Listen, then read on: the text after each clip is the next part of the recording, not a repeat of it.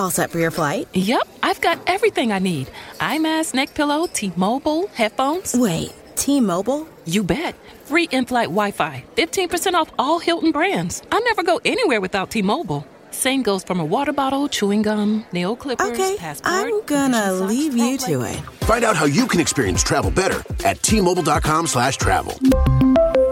Qualifying plan required. Wi-Fi were available on select U.S. airlines. Deposit and Hilton Honors membership required for 15% discount. Terms and conditions apply. Well, howdy there, Internet people. It's Bo again. So today we are going to talk about how Christmas came early to Ukraine. Now, with a statement like that, you probably think this has something to do with like delivery of something to Ukraine before Christmas. No, we are talking about Christmas literally coming early to Ukraine. Ukraine celebrated Christmas on the 25th of December. Traditionally celebrates it more in line with Russia in the early part of January. This shift, it's interesting to note for a whole bunch of reasons, and it should be noted that I want to say I heard first grumblings about this in 2017, 2018, something like that, but it was probably around before then, about switching the date. Obviously, it can be read as a rejection or pushing back on Russian influence in the country.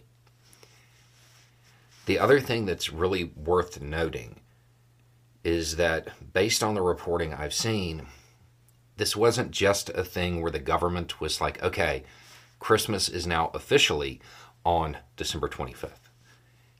It looks like it was celebrated widely at that time.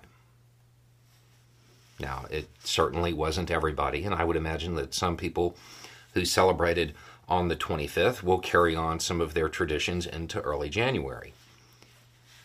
But it was widely celebrated on the 25th. If you are a Russian war planner, this is something you need to notice. We have talked repeatedly since this started about how Russia hasn't got to the hard part yet. This is still in the phase where there's lines. What this says is that even if Russia was successful at moving the lines to include the capital of Ukraine, that they wouldn't get peace. There would still be active resistance. They changed their holy day. This is not a population of people that want to be under the rule of Moscow. That seems pretty clear. I want you to think about what it would take to get you to change your traditions. Or just imagine what would happen in the United States if a president came out and said, okay, we're moving Christmas to December 15th. Can you imagine the meltdowns that would occur?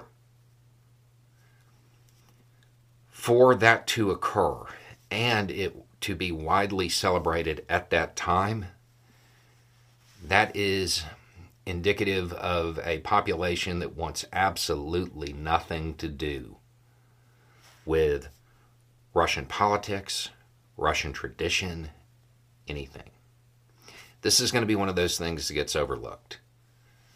But it's a much more important part than the way Western media is portraying it, which is Ukraine is celebrating Christmas at the same time as most of its allies or something like that. Yeah, I mean, that matters from a political standpoint. But the fact that it was widely celebrated at that time, that's not a foreign policy thing. That's a domestic population rejecting something thing. If you're a Russian war planner, you should take stock of this. There will be resistance even if you, quote, win when it comes to the map. Still haven't got to the hard part. Anyway, it's just a thought. Y'all have a good day.